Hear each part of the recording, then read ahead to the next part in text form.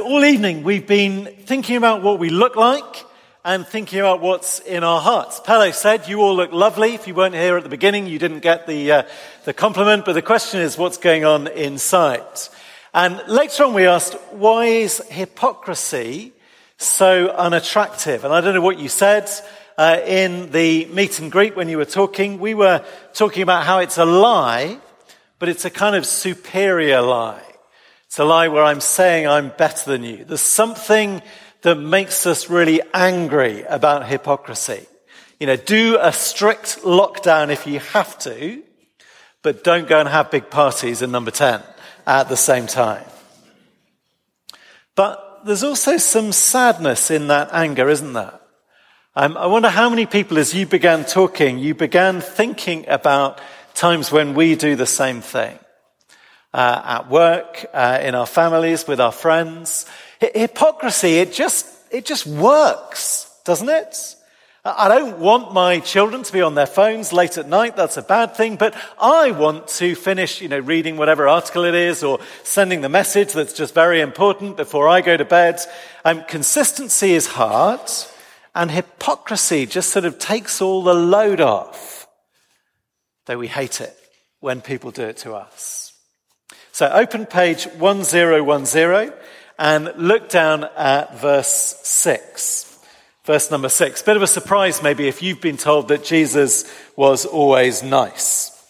Verse 6. Jesus, he replied, Isaiah was right when he prophesied about you hypocrites.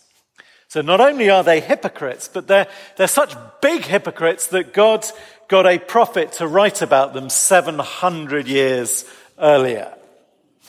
So, welcome back to Mark's Gospel. As Pele said, we're going to be working our way through Mark's Gospel. If you don't have one, if you haven't read it, please come and get one and read up to where we've got up to. And we're working our way through the whole book, but it's been several months since we were last in Mark. But you can see from verse 6 that we are still trying to find the answer to why they don't love Jesus. Jesus is amazing. He's truthful and powerful and loving and kind, but here is the group who hate him again. And the first reader would be really surprised because verse 1, these are the Pharisees and some of the teachers of the law. These are God's people. These are the religious people. Verse 3, verse 4, these are people who are serious about keeping the rules. So why do they hate Jesus? And why is Jesus rude to them? And I've got 3 headings for us tonight. The first 2 are taken from what Jesus says to them. And then the third is a reflection on what he says. And the issue on the table is all about cleanness. Verse 2, Jesus' disciples, they eat with defiled hands. And so the Pharisees, the teachers of the law, they want them to wash like they do because they are the clean people. Okay, so first of all, Jesus says that they clean the outside. I think the situation here is quite easy to understand. They've come down from Jerusalem to see whether Jesus is as good as everybody says that he is. And they're shocked. They're shocked to see that he allows his disciples to eat food without doing all of the ceremonial washing. And verse 3, verse 4, Mark explains for us what was normal. You wash your hands and your cups and your pitchers and your kettles. So they challenge him, verse 5. Why don't your disciples live according to the traditions of the elders instead of eating their food with defiled hands? And notice it's one of those questions, isn't it? They're not hoping that he's going to give them a really good explanation so they can, put aside some of the ceremonial washing. That's not what they're hoping. This is an accusation. And it's not just an accusation that the disciples are a bit disgusting. After COVID, I think we are, all of us, a bit more on the Pharisees' side, aren't we? No, here is the accusation. Their hands are defiled, which makes them defiled. And you let them. So you are a defiled kind of rabbi, Jesus. You're the Messiah of uncleanness. That's the accusation. And perhaps we don't really understand why they care so much.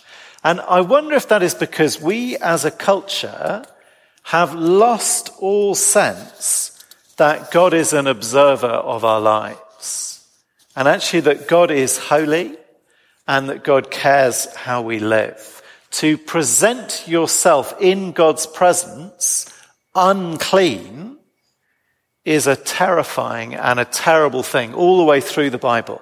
So that the Pharisee, he really, really wants to be clean. And he's kind of right about that. And with the team earlier in the week, we tried to think of where we feel the same emotion today. And someone on the staff team came up with a story that is just a little bit specific. So it's probably best you don't know who it was who came up with the story. So imagine, not a real story as far as I know. Imagine that you are standing outside a restaurant just before your first date with someone who you really like. And you are so pleased that they've agreed to the date and you've made a lot of effort to get ready. And then, 5 minutes before they're due to arrive, around the corner comes a big white van. And the driver turns the wheel and the wheel goes in the puddle and the enormous muddy puddle and everything else that is normally on the street in London, it is now all over you from head to toe. And you have 5 minutes before the most important first impression of your life. And what do? What wouldn't you do? If there is a clothes shop that's still open, you are going to buy new clothes. Does the restaurant maybe have a hotel? Will they let you have a shower? If not, can you get a towel? Is there like a bucket of wet wipes that you can kind of try and do something with? They want to be clean for God with that kind of energy and fear. But Jesus, they think he just doesn't seem to care.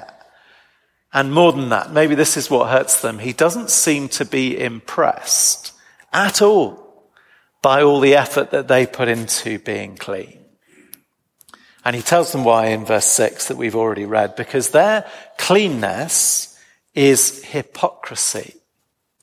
Because all they do is clean the outside. Verse 6, Isaiah was right when he prophesied about you hypocrites. As it is written, these people honor me with their lips, but their hearts are far from me. So it is only external. It's a matter of lips, not hearts. It's about the outside appearance, not the inner reality, which makes their attack on Jesus and the disciples worse, doesn't it? Accusing them of being unclean, when really all they have done is wash the outside of the cup, the pitcher, the kettle, and the human life. Now, as it happens, I have a cup here. Pele, if you would, please, not this one. This is a cup I brought from home. Yeah, bring that up. I would like to pretend, just stay there, Pele, thank you. I would like to pretend that I've done this deliberately for the sake of the sermon, but in a sermon about hypocrisy, that would actually be a lie. So what I have here is a cup that I found in one of our bedrooms. It's a nice cup. I don't know if you can see that very much. It's a very pleasing colour of blue, and it's a very nice shape. And unless you have a particularly good view in the balcony, you can see that this is a beautiful, clean cup. So what I want to do is just make use of Pele, if you wouldn't mind, just step forward a little bit. And Pele, I'd just like you maybe to have a drink from this cup. If you would you maybe just it's best just have a smell in the. Go on. Oh. So it's actually you can sit down. It's very kind. Thank you. It's actually got cleaner since I found it. When I found it, it had the lid of mold that rests on the top of the coffee when it's been there for weeks and weeks. So now it's just a little bit oozy and a little bit, the front rows have seen. There you go. I'm going to leave that there. Cleaning on the outside, it works as long as no one is ever going to see inside. No one's ever going to drink from the cup. No one's ever going to get to know you at a deep level at all. Hypocrisy is a powerful and an effective thing. You make the outside into what people want to see, and you keep the inside exactly the way that you want it and you like it. And it works, as long as you never meet anybody who can see inside. Okay, so first point, they clean the outside. Second, but their hearts are far from me, Jesus says. So let's take a look inside the Pharisees. Verse 7, their worship is in vain, and their teachings, they are merely human. And there's a contrast then that comes 3 times. In fact, it comes so often in the passage that I thought about whether this contrast should actually be the main point of the sermon. But I then decided really this is just building towards something else and something bigger. So verse 8, you've let go of the commands of God and are holding on to human traditions. Or verse 9, you have a fine way of setting aside the commands of God in order to observe your own traditions. And verse 13, thus you nullify the word of God by your tradition that you've handed down. See the contrast? It's the outside and the inside. It's God's commands and it's human traditions. They are following lots of extra human rules. And there's nothing wrong with washing your hands. We would all be very pleased if you all would do that, please, before coming to church. That would be wonderful for the rest of us. But the human traditions, they operate on your outside. They make you look clean, look like a good person. Whereas God's commands, they go all the way inside. And hypocrisy is great. We've said hypocrisy really works because if you keep all of the human traditions on the outside, nobody even notices, even if you break God's commands, even if you break one of the 10 commandments. So how's this for a powerful, powerful trick? Do you think that you could break one of the 10 commandments in public, in religious first century Judea, and still have everybody think that you are a super religious, generous, perfectly clean person? Well, that's the example that Jesus takes them through, verse 10, verse 11, and verse 12. God's commandment is in verse 10, honor your father and your mother. And you see, that is a good example of a command that goes all the way inside, isn't it? It doesn't just say, ring your mother at least once a week and listen to her complaints about the neighbors without falling asleep. It says honor. There's a whole world of emotions and actions and thinking bound up in that, isn't there? And that's not to say that, some parents are complicated, aren't they? I've had conversations with some of you about how you honor bad parents and how you set boundaries so that you can still love them and honor them, but still you can say no when they ask for things that you should not give. But that is not what's going on with these Pharisees here. So look at verse 11. It tells us they have a fundraising mechanism called korban. That is an Aramaic word which Mark translates for us. It means devoted to God.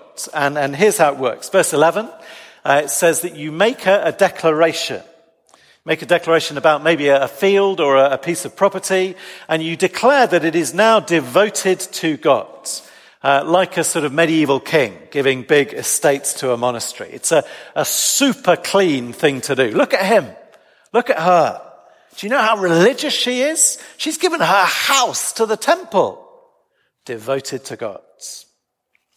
Except that it seems to have been a bit more like writing a will than actually giving the field to the temple, because you still have your field for your lifetime. And so your sheep are still eating your grass that grows on your field. But no. That is a korban field. Devoted to God. It will belong to the temple one day when you die. And that is the tradition of the elders. But over in the corner are mum and dad who have fallen on hard times. And they are hungry, and they are cold, and they are sick. And you might think that there was, one of the 10 commandments that applied to that situation. You might think that the good religious thing to do would be to sell the field and give the money to your parents so that they could be warm and healthy and fed. But here come the teachers of the law to set you straight. Verse 11, but you say, or verse 12, even stronger, then you no longer let them do anything for their father or mother. And you see how this works? You start talking about selling the field and using the money to set your parents up in a care home maybe. But here comes a teacher to remind you the field is not yours to sell. That is a korban field. That is God's field. The traditions of the elders, they say you can keep it till you die. Wouldn't want you to miss out on all those, those lamb dinners for the next 40 years. But the elders, they were very clear. What you can't do is sell it and help your mum and dad. It's perfect, isn't it? Clean on the outside. She gave her field to the temple. She's so generous. But on the inside, and in reality, guilty of failing to love those who gave up everything for you in their time of greatest need. See, that the power of hypocrisy is that it really works. It works on them, the people watching you. And it even works on yourself. These Pharisees, these teachers, they really think they're getting away with this nonsense. But Isaiah knew about them 700 years before. So you might like to keep a finger in Mark 7 and turn up page 714. Page 714 is Isaiah chapter 29. And I'd like us to see some things here in Isaiah that will become important as we go on our journey through Mark. That's why I'm taking us back to it tonight. See, from the verse that Jesus quotes, you might think this was only about people wasting their time, only about worship that is in vain, a waste of time. It's just lip service and no reality, as if all that was wrong is that they're sort of playing a part, pretending to be better than they really are. You might think perhaps no harm, no foul. But hypocrisy is a mask. It's a mask you put on so that other people cannot see what you are really like. And it's a mask that is huge and powerful and heavy. And the trouble is, when you wear the mask, it's hard to hear properly and hard to see properly. Look at verse 9 in Isaiah. Speaking to the hypocrites of Isaiah's Jerusalem in 700 BC, says, be stunned and amazed. Blind yourself and be sightless. Or verse 10, the Lord has brought over you a deep sleep. He has sealed your eyes, the prophets. He's covered your heads, the seers. And notice this is about the prophets and the seers, the religious experts, the teachers of their day. They can't see and they can't hear. And by verse 11, they can't read, and verse 12, they can't think, and they can't understand. Remember, you nullify the word of God by your tradition, Jesus said. And as we go on in Mark, between now and Christmas, or as you take this home and you read this, look out for people who cannot see, and cannot hear, and cannot understand. Because that is what the mask life is like. That is what the Pharisees were like. But actually it gets worse, because the mask doesn't just make it hard to see out. It also means that you think nobody can see in. If you haven't turned there, let me put verse 15 on the screen. It says, woe to those who go to great depths to hide their plans from the Lord, who do their work in darkness and think, who sees us? Who will know? Do you hear the horror of that? They think that God can't see them. They think that no one can see them. They think no one will ever know what they're really doing. and what they are really like, which it hardly even works on human beings, does it that? Certainly mum and dad in Jesus' example, they know what their child is really like, but they think that God can't see.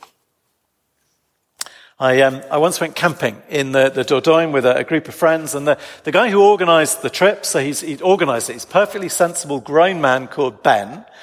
No one had ever told him that when you go camping and you talk in your tent, in your flimsy little house made of cloth, no one had ever told him that they can hear you. So he's in his tent and he's chatting away about the rest of us and about his personal life. And he was totally shocked when we called across from our tent. Said, we can hear everything that you're saying, right? Human beings build a kind of tent. And often it is made out of religious human traditions. And we get inside our tent. And because we can no longer see God, we assume that God can no longer see us. Come back to Mark chapter 7, page 1010. Because in Mark's account, all the way back since chapter 2, we keep meeting people who don't like Jesus. He heals the sick and they tell him off. He tells the truth and they tell him to stop. He forgives sinners and they say that he shouldn't. And we've been puzzled about that. And there's the parable of the sower back in chapter 4, which is the most miserable bit of the Bible that everybody thinks is really cheerful. Because really it's about how 75% of the people will reject Jesus, even if some of them look like they start off really liking him. And strangely, the clean on the outside people seem to have it the worst. They're the ones who want to kill Jesus, chapter 3. And now maybe we understand a bit better. It's because they only look clean. They're only clean on the outside, and Jesus knows that their hearts are far from me. See, the problem is, in Jesus, they have finally met someone who can see into their hearts and is not fooled by the mask, doesn't fall for the outward show. He can see them. And that the heart in the Bible, that is not just your feelings. It's not just your emotional self. It's where you make decisions in a very real sense. It is your whole self. And Jesus knows they are far from God and far from him. Well, time is nearly gone, but I did promise you a reflection. See, all of this is because human religion only cleans the outside. See, human religion is a powerful tool. It builds a beautiful mask for us to hide our hearts behind. And we've said, haven't we, it really works. It's genuinely powerful for now and for us. As in, it works on other people, works a lot of the time. Sometimes it even works on yourself. But it only works for as long as no one can see your heart. Now, doesn't that make human religious tradition an extraordinarily dangerous thing? It works in all the ways that make my life easier temporarily and my life easier with other human beings, but it doesn't work at all on God's, which is to say it doesn't really work at all. It's a really powerful cleaning product that only works on the outside of the cup. What would you call that? Deceptive, shallow, misleading, weak, untrustworthy? And the tradition, it doesn't actually even need to be tied to a belief in God. I think there are secular versions, even atheist versions, traditions that make us look clean on the outside but don't touch the heart. I think all of us at times do that. All of our great corporations, they spin and signal their external virtue. And we even call it washing, don't we? The oil company that has greenwashed their appalling records by bringing in some huge recycling bins right in the lobby. But human traditions, they will always serve the people who wrote them. Just to say in the end, they'll serve human beings. They'll serve me. They'll always be negotiable. There'll always be loopholes I can use when actually the command of God is living and active and goes deep into my heart. There's nowhere to hide when he says, but have you honored your mother and your father? So for tonight, I simply need to ask us, please, to put down the masks and also to stop being impressed by other people's masks, which I think could be really, really good news. Maybe you, like the disciples, have faced the judgment of the hypocrites, like verse 5, people who pretend that they're clean because of their external appearance. Stop being impressed with them. Or maybe you are carrying a really heavy mask and it is dark and it is silent inside. Put the mask down. And there's a lot less to worry about without it. So it's far fewer exhausting lies to keep telling. You don't need to keep covering up the failure. And you can be set free from looking down on other people. And next week, I hope you can come back next week, because next week we're going to look at the heart. And we're going to ask, how clean are we inside? But then you've got to come back the week after that, because the week after that we're going to see that Jesus can and will clean from the inside out, which is why Jesus is so amazing. And it's also why they really don't like Jesus, because he is a cleaning product that works on the inside. It's wonderful. It can actually make you honor your parents, make you clean and acceptable to God. But actually they've been very happy with their field and their lambs and with everyone saying how devoted to God they are. So that's also why they don't like Jesus.